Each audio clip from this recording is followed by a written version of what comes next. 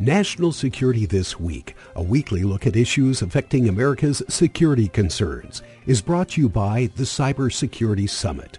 Check out their website at cybersecuritysummit.org for a list of their upcoming webinar series. And now, your host, Jon Olson. Good morning. It's Wednesday, and you've joined us for this edition of National Security This Week. I'm your host, Jon Olson. We get together here on KYMN Radio every Wednesday at 9 a.m. to discuss national security.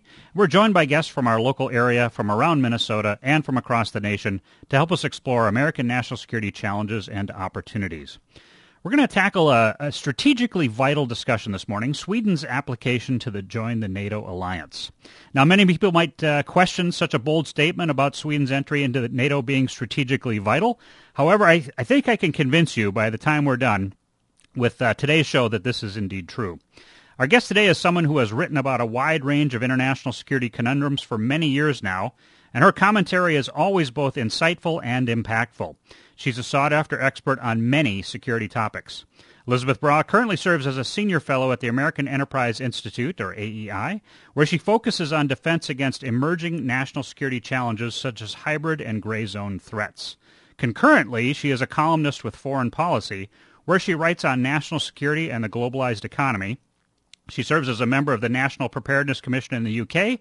She's also a member of the steering committee of the Aurora Forum and a member of the advisory board for Gallos Technologies.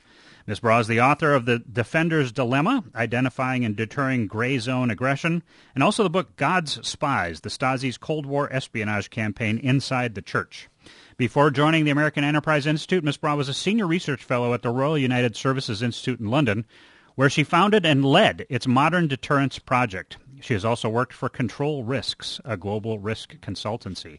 Ms. Braw began her career as a journalist, reporting on Europe for the Christian Science Monitor, Newsweek, and the International Metro group of newspapers, among others. In addition to Foreign Policy, she is often published in a wide range of publications, including the Financial Times, Politico, the Frankfurter Allgemeine Zeitung, writing in German, and the Wall Street Journal. Ms. Braw attended the University of Hagen in Germany, graduating with a Master of Arts in Political Science and German Literature. She earned her Bachelor of Arts from Friedrich Schiller University in Jena, also in Germany. Elisabeth Braw, welcome to National Security This Week. Thank you for having me. And where are you sitting this morning? I'm sitting in Washington, and that is where I usually sit, but I'm often on the road, so it is somewhat unusual for us to be in a time zone that is workable, but here we are, and it's I'm delighted to join you. So before we get into our discussions today, I'd like to note I've had some amazing guests on this show from a wide range of think tanks. You're with the American Enterprise Institute. I always ask my guests who are working at think tanks if they could just tell us a little bit about the think tank where they're at. Could you tell us just a bit about the American Enterprise Institute? Yes, the American Enterprise Institute is one of the large think tanks in Washington, and I'm sitting here in our palatial building in DuPont Circle, and it's an unusual privilege in the think tank world to be in an organization that is well funded. So thank you to the donors, and it's also an organization that gives the scholars complete intellectual freedom, which is also unusual. In many other think tanks, there is a sort of a company line that you have to toe, not so at AEI. So I can say whatever I like, obviously on the basis that I don't say crazy things or outrageous things, but I think if you're hired by AEI, you are deemed to be somebody who doesn't say crazy or outrageous things. But it is an unusual and usually liberal in the most positive sense of the word, unusually liberal institution where you really get to engage in your own intellectual activities and express your ideas without having to toe a particular line. And I'm so grateful to be in an organization that allows me to do that. So, Elisabeth, you are a journalist by training, and you've had a wealth of experience across the field of journalism. In journalism, it's my understanding, the goal is to report fact-based truths and to mostly let the consumer of journalism decide how they feel about an issue. Think tanks, many think tanks, are nonpartisan, and they tend to use some of the same approaches to delivering analysis. They let the facts and the data lead them to conclusions, researchers at think tanks. It's always tempting, I think, to build into a think tank research document or a paper some sort of personal view on subjects. How do you balance your personal feelings and beliefs with the facts and the data when you produce papers from the American Enterprise Institute? Does your continuing work with a number of media outlets help you to retain that balanced, nonpartisan focus in your writing? I remember, John, when I switched from journalism to think tank life, and I wrote something, and the editor said, "Well, you write like a journalist," and that was not a compliment.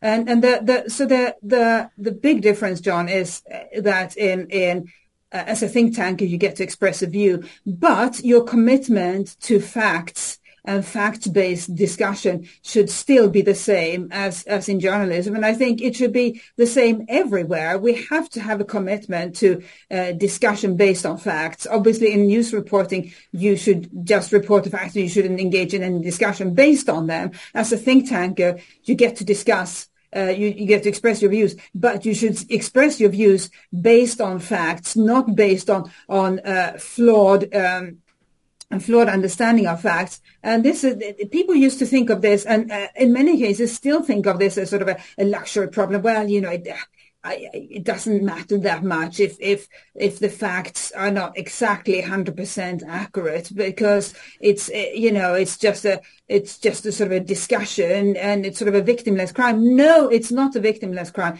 As we speak, John, 2 Swedish citizens have been targeted and shot and killed in Brussels because they were Swedes, and they were targeted by the self-professed Islamic State adherent who said he targeted them because they were Swedes, because he said it was to avenge Islam or offense caused to Islam. And what was that offense, you may ask, because Sweden is a country that is so peaceful and doesn't offend anybody. It's those Quran burnings that an Iraqi refugee staged in Sweden this summer. And under Swedish legislation, you are allowed to express your views on a particular religion, on every religion. That is part of free speech in Sweden. But, John, this is where this matters to our conversation about facts. People started opining about these Quran burnings without having a proper understanding of Swedish legislation. They said Sweden is Islamophobic. The Swedish government actively permits Quran burnings. It was no such things. And this frenzied debate by people who didn't look for facts and were out to just get attention for themselves or get a few clicks on social media, they contributed to this frenzied atmosphere of anger and hatred towards Sweden that led this IS supporter to shoot and kill 2 Swedish citizens. So that topic, I think, we'll play into some later discussions that I want to have with you about Sweden's application to NATO. But so let's go ahead and get into our core topic for today's show. That's Sweden's application to join the NATO Alliance. We should say it up front, you are Swedish, yes? Born and raised? Born and raised, yes. So I'll be relying now on your unbiased analysis as a journalist as we discuss Sweden's application today. What was it about Russia's invasion of Ukraine that caused Sweden and Finland, 2 nations that have been very closely aligned in defense policy for many decades now, to decide to apply for NATO membership? I personally served as U.S. Naval Attaché in Helsinki from 2008 to 2011, and at that time the Finns were adamant that they would not join NATO. But things changed very quickly for the Finns after Russia invaded Ukraine. What happened in Sweden that caused the Swedish people and the government to decide that neutrality was no longer a viable path forward and that applying to the NATO alliance was the right choice for Sweden? It was an extraordinary few months at the beginning of 2022. And the most extraordinary development, it has to be said, was in Finland. So Finland, as you mentioned, John, is a country where NATO was such a sensitive issue. They even asking the Finns about the potential prospect of at some point wanting to join NATO. Even that was too much.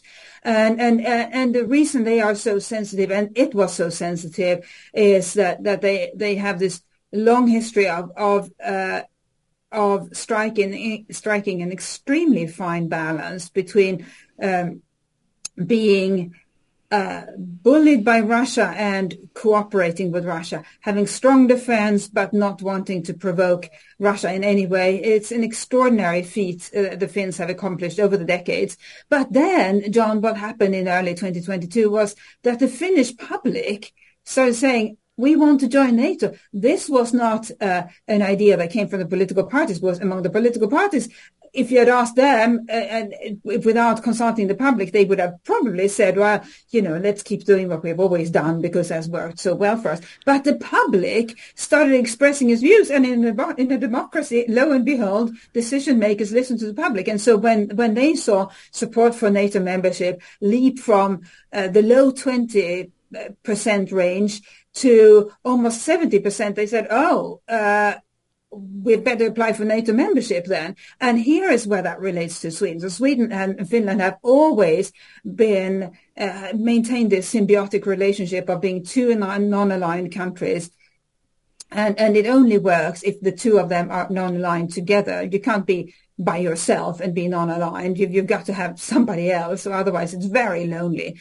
So then Sweden saw this happening, and in Sweden has a long history of the center-right wanting to join NATO and the center-left not wanting to join NATO. And for the Social Democrats, who, as you know, have governed Sweden for the better part of the past century, for them, staying outside NATO is an article of faith. I mean, it's not just a policy choice. It really is a deep-rooted ideological tenet of faith that Sweden should not be part of NATO. It's seen as somehow, American, and we don't want that. And so that so what the Social Democrats have always said is, if Finland decides to join NATO, we might consider it, and knowing that Finland would never decide they wanted to join NATO, and then lo and behold, Finland decided it wanted to join NATO. So the Swedish government, which at that point was a minority social democratic government, really had no choice but to say, well, in that case, I suppose we should apply too, and the center-right parties in opposition were in favor already. So you had a parliamentary majority in favor of joining NATO. And at that point, the public opinion had also shifted to the point where it was significantly above 50%, not in the sort of almost 70% as it was in Finland, but nevertheless above 50%. And that's how it happened. So it was all triggered by the Finnish public. That is fascinating, because when I was in Finland, I heard them say, we will never, we will only join Finland, or we will only join NATO if the Swedes decide to do it, kind of a thing, right? They were adamant that they wouldn't do it unless Sweden did it, and so now it all came together. For our audience, you're listening to KYMN Radio, AM 1080 and FM 94.1. This is National Security This Week, and I'm your host, Jon Olson. Our guest today is Elisabeth Braw from the American Enterprise Institute, and we're discussing Sweden's application to NATO. We're sponsored by the Cybersecurity Summit, and you can learn more at www.cybersecuritysummit.org. So let's talk, Elisabeth Braw. Let's talk about what Sweden brings to the alliance. Can you tell us about Sweden's political clout on the world stage? How impactful is Sweden among the international community, and what is Sweden known for around the world?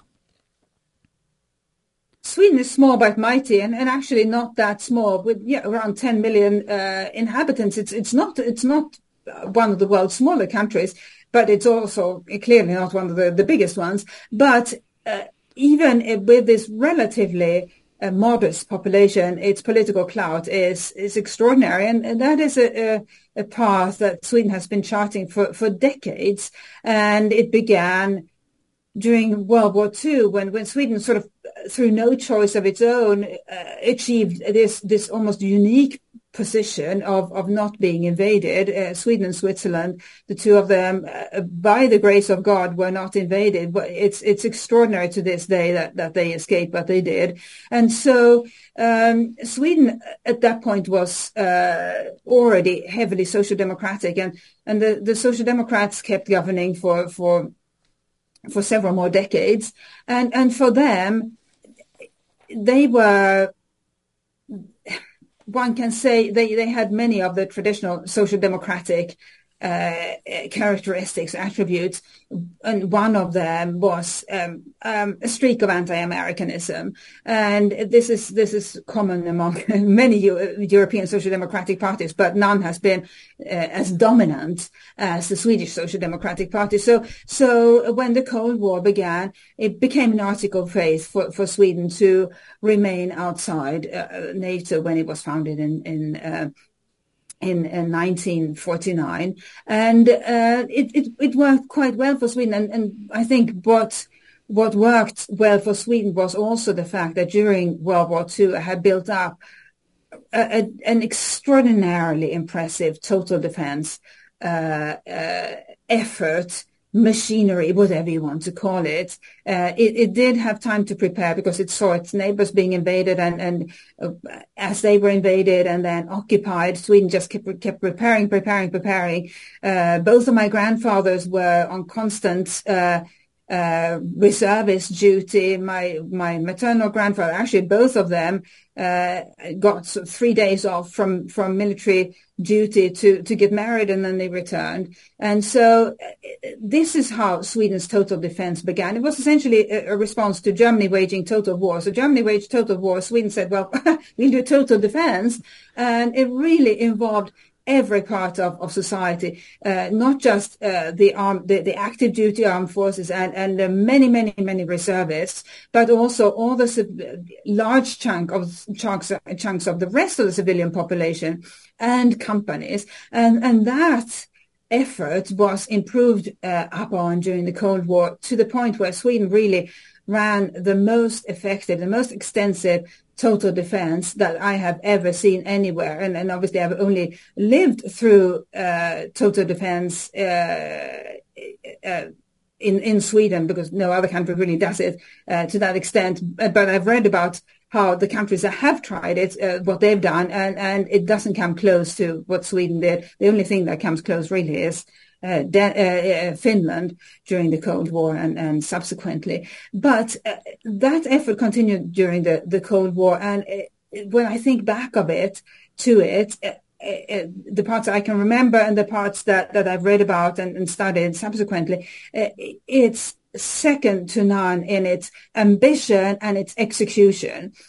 So starting with obviously large armed forces, large reserves comprising all the men who had done military service, but then including a large number of auxiliary organizations that anybody could join, including, for example, the Lottas that were an organization for women back before women were before they were really that well represented in the armed forces. They could be part of the Lottas, which was a military organization, but not kinetic, so doing support duties. But there were lots of other organizations as well. You could train dogs for the military. You could drive lorries, so trucks for the military. You could do radio communications for the military. And that was sort of your hobby, but it was also a contribution to total defense and to the prospective war effort. So all of that is something that Sweden excelled at, and then it unfortunately did away with after the end of the Cold War, but is working to build up again. That's a major contribution Sweden can make to NATO. But since you asked about concrete contributions at this point, the civilian part of total defense is one, but most importantly for NATO, it's, for example, the Swedish Navy, which is larger than other countries its size. So it's large. It looks after a very long coastline, and it's highly specialized and has significant expertise, especially in submarine warfare. So that's one aspect. Its Air Force, of course, is extremely good, and it flies Gripens, which are fantastic aircraft that are not heavily represented in NATO. In fact, almost not at all. And of course, it has an army that is as good as some of the best armies within NATO. So it's a net contributor. It will be a net contributor whenever the time comes that it's allowed to join NATO. So I actually wanted to specifically ask you about the Swedish military, sort of how it's broken down. Sweden has been a partner for peace with the NATO Alliance for many, many years now. I actually served alongside a Swedish battalion in Bosnia-Herzegovina back in 1999. So I'm quite familiar with the Swedish military's capabilities, but I think our listeners would benefit maybe from hearing your perspective on a little bit more about Swedish defense. I know that there's been some articles written. You actually penned one talking about Sweden awakes from defense slumber back in September, mid-September, just about a month ago. After years of stuttering efforts on defense, the country is once again becoming serious about security expenditures, was the title of your article. There's another article that was in Breaking Defense by Robin Laird that talks about Sweden's massive opportunity to rethink its role in Nordic defense. So what are your thoughts on how the Swedish military is rethinking defense policy and planning and strategy and whatnot in light of having applied to NATO? Yes, I think there's a difference there between the politicians and the military. So the military has maintained its high standards all along, although I have to say it was lean years for many years when the governments of both left and right consistently cut military funding. And at one point, the prime minister, who at that point was from the center-right, said, well, it's essentially the military is a special interest. I mean, how can you say such a thing about an institution that is vital to your country's survival? But that was the mindset at the time, right? You know, trade, do business with China, and the military is sort of a legacy institution that is only matters to its own members. And that was the mindset. Whereas the military did keep up its high standards, although I think morale definitely suffered. But the military did keep up its high standards and did good deeds, as you say, in the Balkans and acquitted itself very well there, the men and women who served there and elsewhere, and Afghanistan, of course.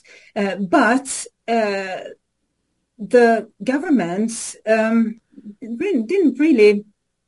They treated the military almost as a sort of a legacy institution from the Cold War, and they didn't really know what to make of it. And then, of course, came the awakening with the annexation of Ukraine, of Crimea, where Russia did signal that it was pursuing an expansionist or aggressive path, and that led to some increase in defense funding defense investment by the government.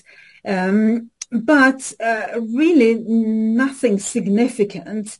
And I think the big shift was the election last year when a center-left government was replaced, at that point minority social democratic government was replaced by a center-right coalition. And this coalition really gets the idea that national security should be a priority for Sweden today, and you can't just sort of give the armed forces, a little bit of stingy funding. You have to properly invest in it, or otherwise it will languish. And so the current government is exemplary from that point of view, in that it has increased defense funding significantly. And John, on top of that, another area where it has been exemplary is in sending equipment to Ukraine.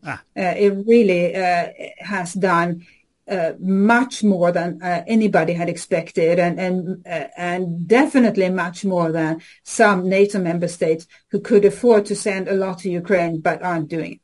What kind of aid is Ukraine receiving from Sweden right now while they're defending their country? So CV-90, which is a combat vehicle, apparently extremely good. So I'm not an army officer, obviously, so I can't tell from my own expertise. I can't say from my own expertise that it's very good, but it's reputed to be excellent and a piece of equipment that the Ukrainians really wanted. It has also committed tanks, and by the way, has trained Ukrainian troops on CV-90. It has also committed tanks, Swedish-made tanks, Archer the Archer system, ammunition, and it has also committed to starting defense production of the sort of equipment Ukraine needs in Ukraine itself, which is a really a bold move and a sign that Sweden is confident that Ukraine will prevail, because you don't put a factory in a war zone or a potential war zone. But Sweden is signaling that it believes that at least parts of Ukraine are safe enough for defense production, and obviously if you produce enough, if we get the Ukrainians enough weapons, hopefully the whole country will be safe enough for people to live in, and they can return to the sort of lives they had until February of last year. Yeah, it has been just an amazing sea change of events in Europe, with Russia making the decision to launch the full-scale invasion. So Sweden and Finland applied for NATO membership together at the same time. Finland's application went through fairly smoothly, and the Finnish flag was raised at NATO's military headquarters back in the spring. Sweden, however, has not yet been confirmed for membership. Just very briefly before we take a short commercial break, what has been the holdup within the NATO alliance to get Sweden into the alliance? It has been an extraordinary and turbulent ride, but what happened when Sweden submitted its application was that it did have a verbal commitment from all existing NATO member states that they would ratify, because you don't apply if you know that one or more countries will refuse to ratify, then why would they even apply? But it did have a verbal commitment. But then after Sweden submitted its application, President Erdogan of Turkey raised the point, for him very significant point, that Sweden has hosted for a number of years. And this goes back to the Cold War, when Sweden was so proudly non-aligned, and Olof Palme was prime minister, and he wanted Sweden to play an important role internationally. So what he did, one of the things he did was he started allowing for Kurdish activists to get asylum in Sweden, and it was very difficult for them to get asylum anywhere in NATO, because who would want to offend a fellow NATO member state? But Sweden received Kurdish militants, and as Turkey would say militants, and Sweden would say activists, or anyway Kurds. And Sweden has received many more Kurds over the years, because that became a destination for them, and that didn't sort of bother anybody until Sweden needed something from Turkey, which was that ratification. And Turkey said, you host Kurdish militants, that is a national security concern for us. We will not ratify unless you address this issue. And then I guess after the commercial break, we can talk about how Turkey wanted Sweden to address the issue, because it still has not been addressed. Right. So let's go ahead and we'll just take about a minute break to recognize our sponsor, the Cybersecurity Summit, and we will be right back with Elisabeth Braw as we talk more about Sweden's application to NATO. We'll be right back. National Security This Week is sponsored by the Cybersecurity Summit, which is meeting this year from October 24th through the 26th at the DoubleTree Hotel in Bloomington, Minnesota. The Cybersecurity Summit brings together cyber experts from industry, academia, and all levels of government to explore challenges, solutions, and opportunities in the cyber arena. The three-day summit includes speakers, workshops, discussions about advancing a cyber career, and keynote addresses by top leaders from across the cyber community. Learn more at cybersecuritysummit.org.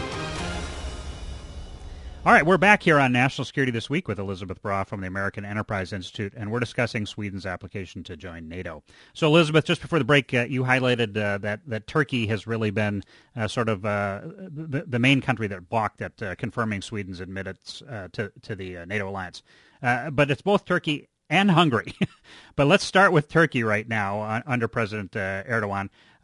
Turkey's specific objections, as they've stated it, were, as you mentioned before the break, opposition to the fact that Sweden has allowed activists, in Turkey's case militants, refuge in Sweden. But it's a whole lot more than that. So let's go ahead and take a little deeper dive into what Turkey wants in exchange for agreeing and finally confirming Sweden's acceptance into the NATO alliance. Yes, so initially it was that it was the presence of Kurdish militants in Sweden, and at that point, I think one could say Turkey has a legitimate concern.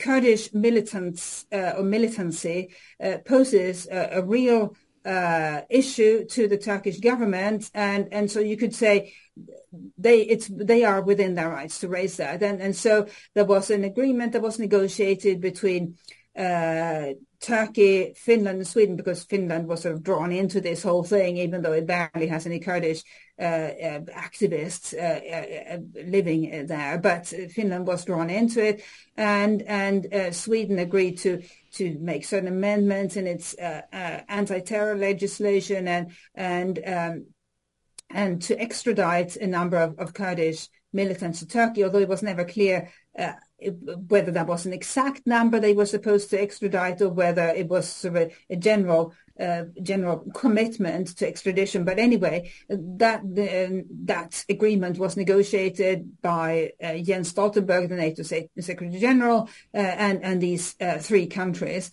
And then subsequently Finland was allowed to join. But Turkey, I think, or President Erdogan sensed an opportunity to just express his general frustration with, I think, anti-Turkish sentiments within the West or NATO. And so he kept going.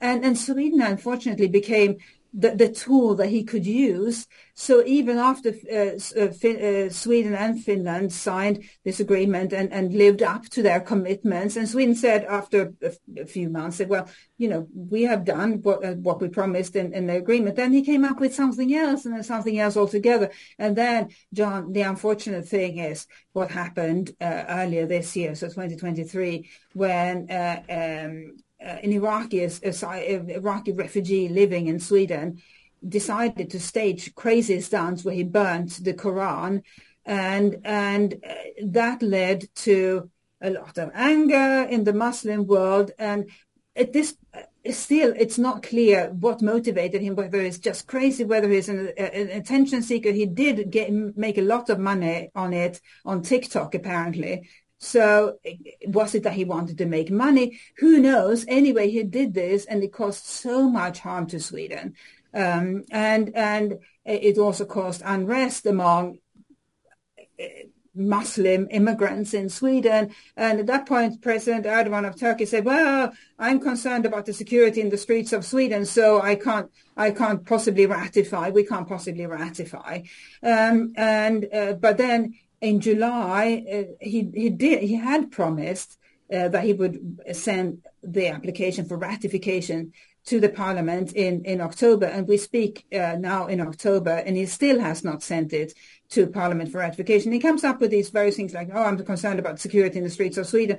And in the past few days, he has said, well, what about the F-16s? Because Turkey wants F-16s from America. So that has to be brought into the conversation again. And so now in October, he has, the Turks have said, well, it may not be this month. So will it be next month? We don't know. And it's incredibly frustrating because Sweden has fulfilled its obligations and would be a massive net contributor to NATO. Yeah, it was interesting to kind of watch the situation play out here in the United States. For me, I sort of assumed that Erdogan was using a lot of these issues for domestic political consumption as he was running for re-election.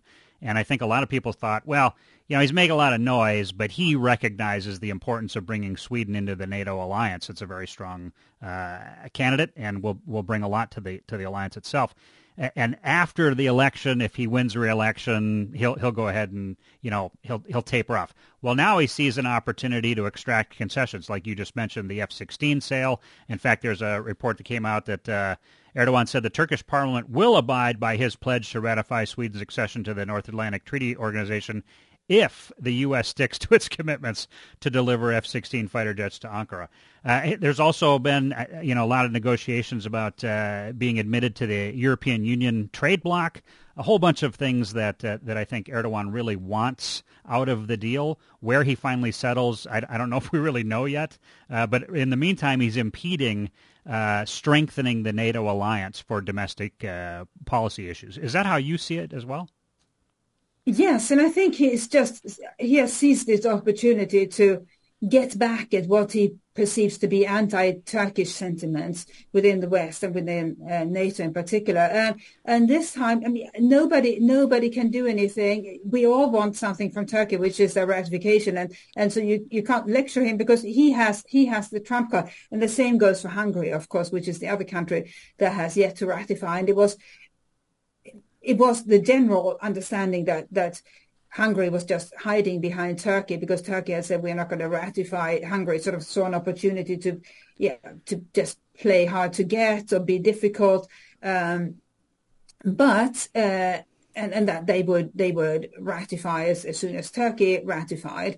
But just a few weeks ago, Hungary essentially raised a whole new aspect of this, which happened in the form of a letter that the foreign minister of Hungary sent to the foreign minister of Sweden, where he said, your parliamentarians or your country wants our parliamentarians to ratify your NATO accession, and yet your politicians constantly denigrate Hungarian democracy. And by the way, it has come to our attention that SR, which is the educational twin of the public broadcasting company, that SR has anti-Hungarian content in its curriculum content. And how do you expect us to ratify if your country engages in such anti-Hungarian sentiment? And you sort of ask yourself, well, hang on. What does the foreign minister of Hungary think that the foreign minister of Sweden can do about what opposition politicians say about Hungary? I mean, I'm sure he would love them to tone down their criticism of Hungary, but obviously he's not in a position to tell them what to say, nor is he in a position to tell an educational company that is the twin of the public broadcasting company, but nevertheless not operating under the government, nor is he in a position to tell that company what sort of content to put in its educational material. So it felt like Hungary just wanted to, again, like Turkey, get rid of a anger that it feels that maybe has been triggered by what it perceives as anti-Hungarian sentiment within NATO and especially within the European Union. What's interesting is both of these two NATO members have seen a bit of democratic backsliding over the years. Hungary, I think there's lots of reporting that talks about there's almost a level of sympathy in Hungary for Russia's position in the war, the invasion of Ukraine, which also makes it for a very interesting dynamic for the NATO alliance, trying to sort of smooth down the ruffled feathers here in both Turkey and Hungary. What do you think Viktor Orban, who's leading Hungary, is there something specific that he wants from the NATO alliance or from the European Union before he finally moves forward, or will he literally just wait until whatever the deal is that Erdogan cuts with the NATO alliance or the EU goes through, and then he'll say, okay, we'll approve it? Because I'm pretty sure that in Hungary, nothing happens unless Viktor Orban says it's time to make it happen. Is that a good assessment?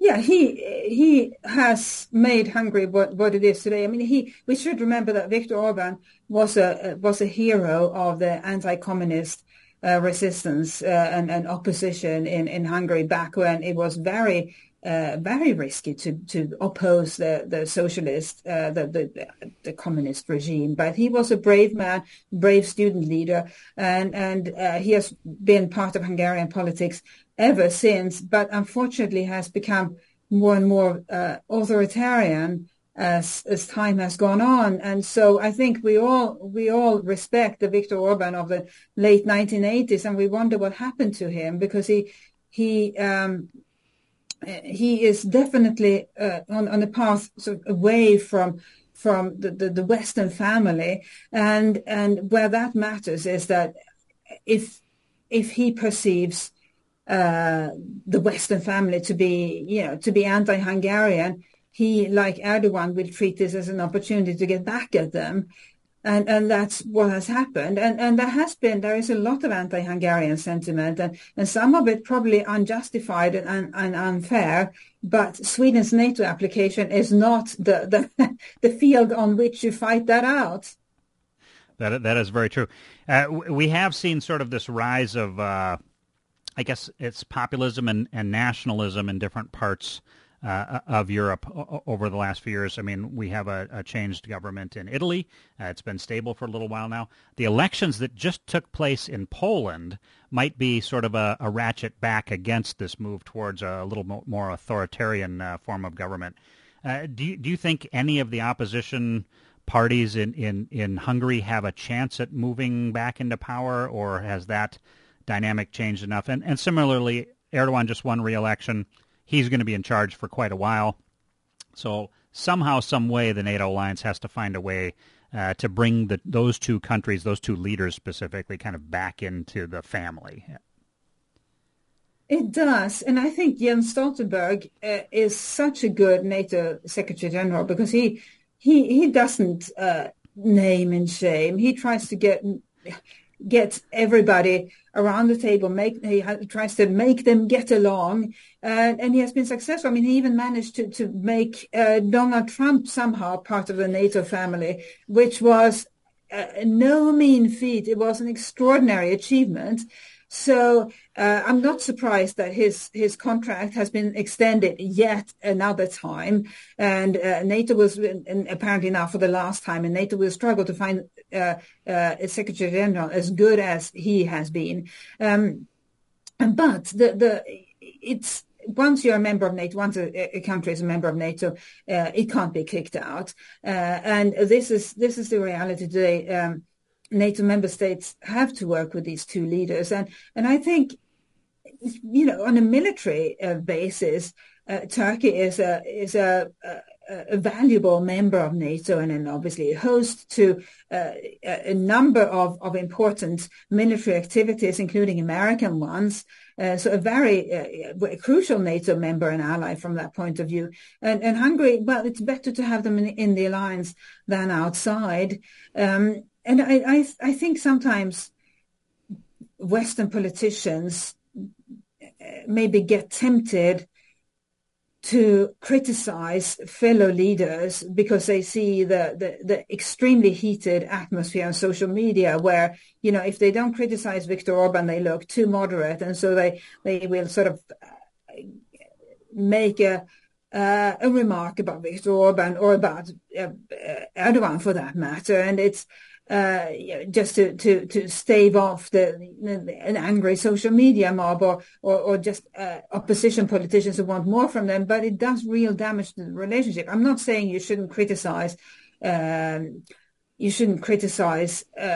imperfect democracy, but if it is an ally from whom you need you want certain things, then I think you have to weigh the two and maybe not be as forthright as you might like to about the state of democracy in the country.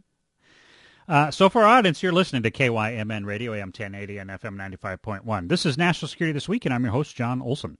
Our guest today is Elisabeth Braw from the American Enterprise Institute, and we're discussing Sweden's application to NATO.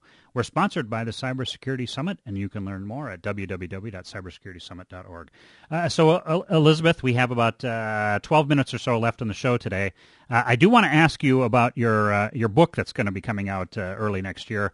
Before we get to that, I have one last question about Sweden's application to NATO. Once Sweden is finally admitted to NATO, and I frankly cannot fathom any other outcome, even if it takes far too long to finalize the deal, what will change inside Sweden and in the NATO alliance once Sweden is a full voting member? What does your analysis say about the impact Sweden will have as a full NATO member? Well, first of all, Sweden is a country that has long experience in expeditionary warfare, not fighting wars, but having having military contingents serving overseas in various conflicts, and indeed in peacekeeping. Sweden has been one of the strongest peacekeeping nations for decades. More recently, though, with a stronger focus on various NATO and other missions in its neighborhood, and of course, it was part of the collective effort in Afghanistan, and so it's used to expeditionary warfare, but it's also used to territorial defense, of course, which is what NATO is about. And so it has strong armed forces, well managed armed forces, and of course equipment of the very highest standards. So it will be it's an ally that can easily slide into the various forms of cooperation NATO has. Indeed, it's already part of as you know, John, from your own experience, Sweden is already part of many of those different cooperation forums and indeed joint exercises and so forth with NATO. So essentially, Sweden is already cohabiting with NATO. It just needs to sign the dotted line on the marriage license. So not very much will change when Sweden joins NATO, except it gets the protection of being part of NATO. At this point, it's doing almost everything that it will be doing as a NATO member state without having the protection of NATO and without being able to contribute to NATO territorial defense if something were to happen, because then it's NATO member states defending another NATO member state. It doesn't call in outside countries to try to help, and so that's what will happen when Sweden joins. So you have a book coming out in the not too distant future. Could you tell us the title of the book and a little bit about the content? Yes, so it's the title is Goodbye Globalization, The Return of a Divided World, and it's coming out with Yale University Press. It's a general market book, not an academic one, in February next year. And I started working on this book a couple of years ago because I work a lot with the private sector in the area in my think tank work, because I look at new national security risks, and I realized that the sort of aggression and threats that our countries face today, our companies or the private sector, and indeed the rest of the civil society, that's the new front line. And there are so many threats and so many risks. And then I started looking at essentially the state of the private sector and the globalized economy. And I realized that the world is splitting, regressing from globalization. Now in 2023, that seems an obvious thing to say, but it wasn't obvious then, and as I decided to write about it, and Yale liked the idea, and so the book is coming out. This is at essentially the moment where it's becoming obvious to everybody that something is happening. Globalization is falling apart.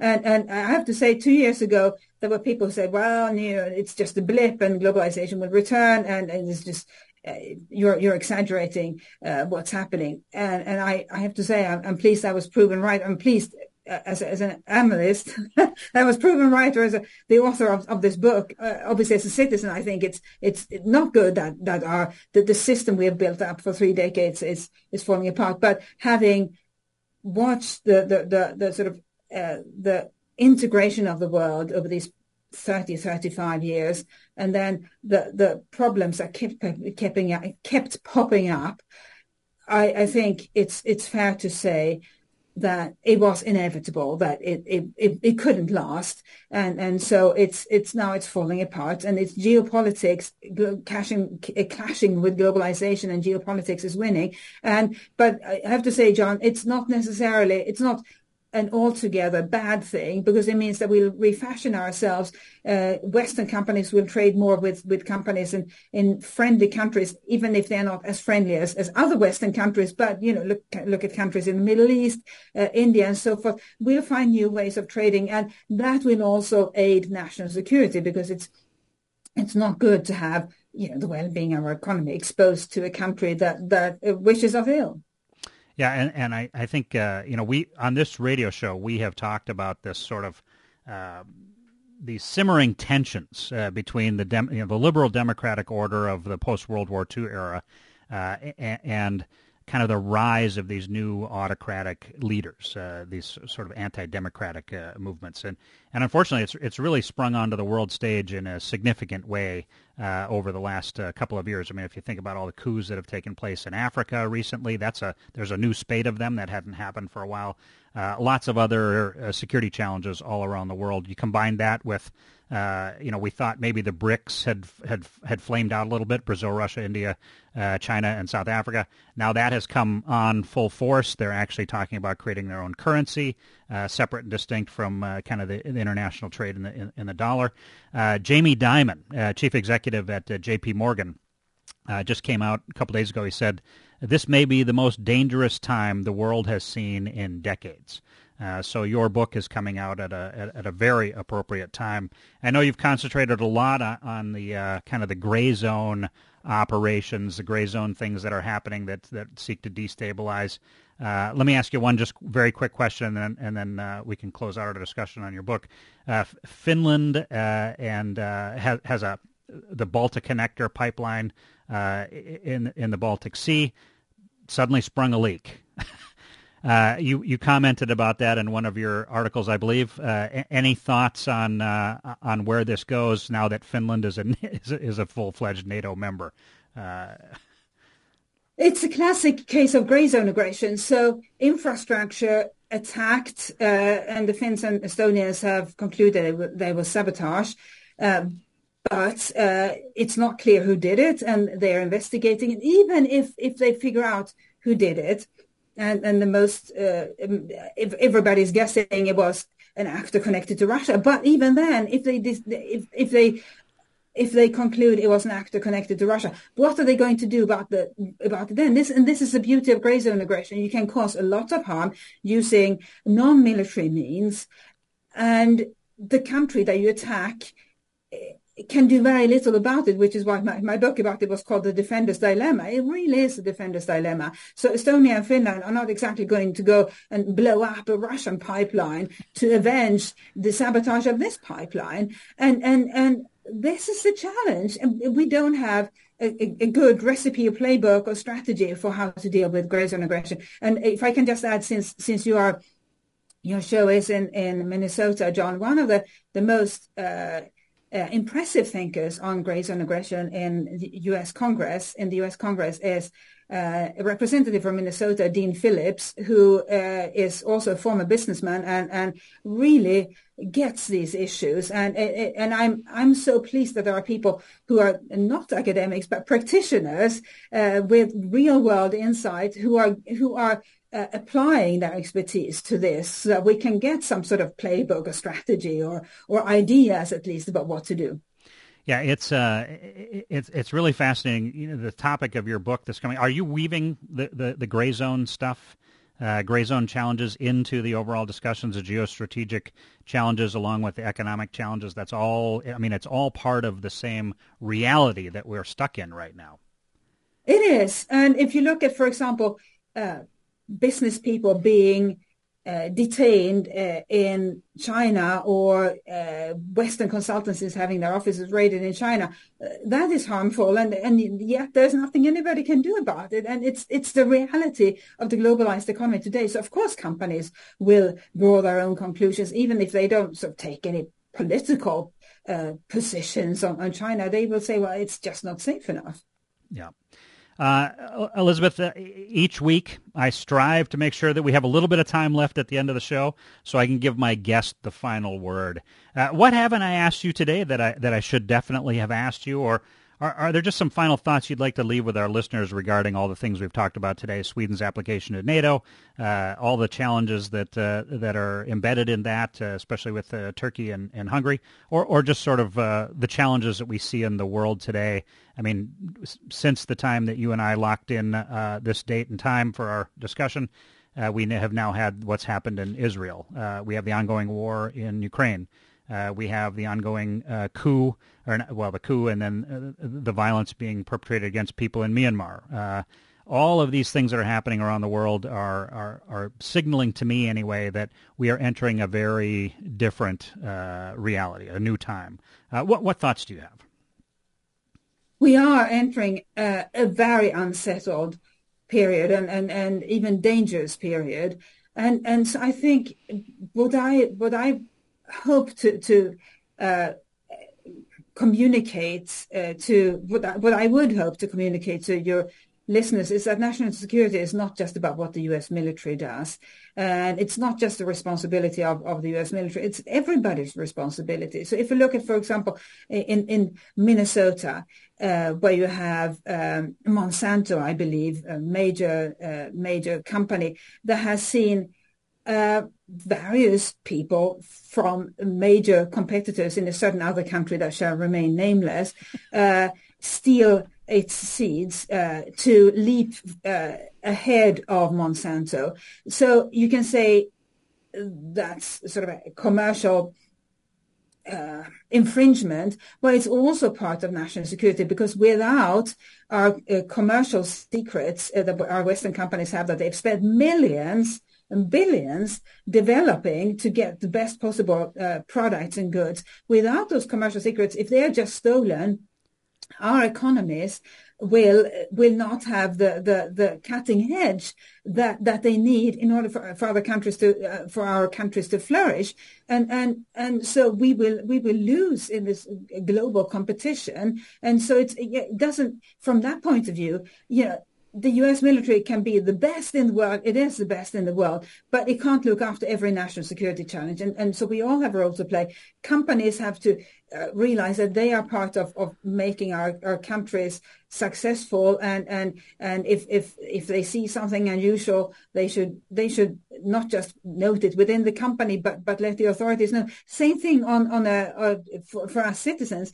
If we see an outrageous event, we shouldn't just go ahead and share any content we can find about it, because it can create sentiments and hatred and anger that result in violence. And so this is something that countries hostile to our countries have discovered and exploit. They feed this sort of inflammatory content into what we see on social media. So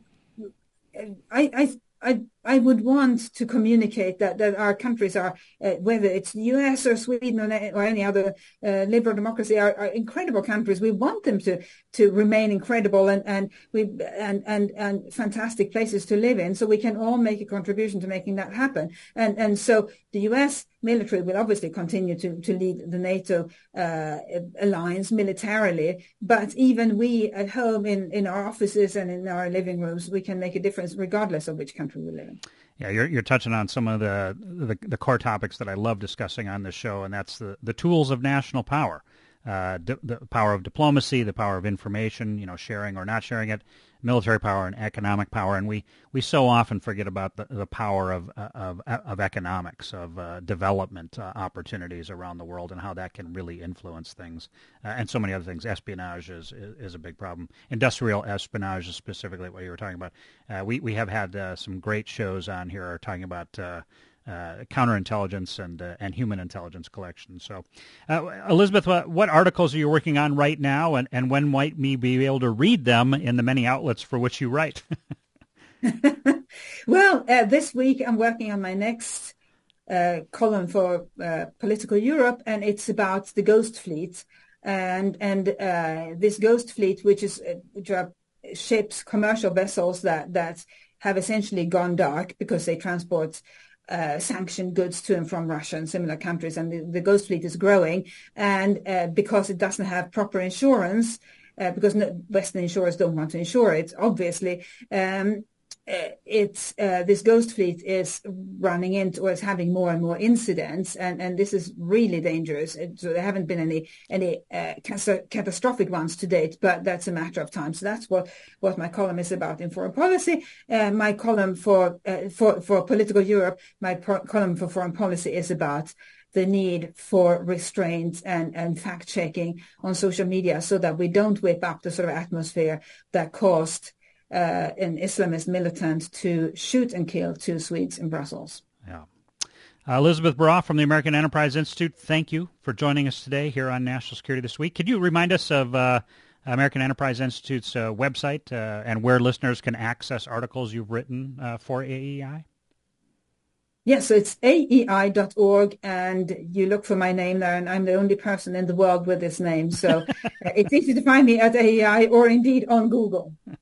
Any other resources you might suggest for our listeners if they wanted to learn more about Sweden's application for NATO membership? Swedish National Television has an English language offering, which I believe is pretty good. Obviously, I read it in Swedish, but I think that's where I would go. And also Finnish national television and radio, as you will know, they have news in Finnish. They also have news in Swedish for the Swedish-speaking minority, and they have news in English. So these are two good resources, and they tend to cover similar things. So I will say, since we've had you on, we've been talking about Sweden's application to NATO. You are Swedish. U.S. News and World Report came out not too long ago and listed Sweden, by the way, as the number one country in the world for quality of life. So you've got that going for you, Elisabeth.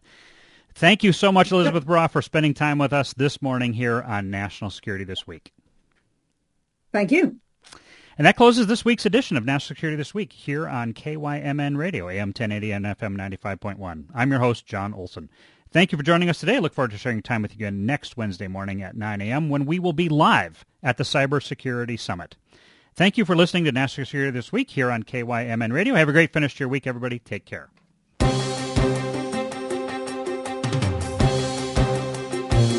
You've been listening to National Security This Week, a weekly look at issues affecting America's security concerns with host Jon Olson. It's brought to you by the Cybersecurity Summit. Check their website, cybersecuritysummit.org, for a listing of their upcoming webinar series.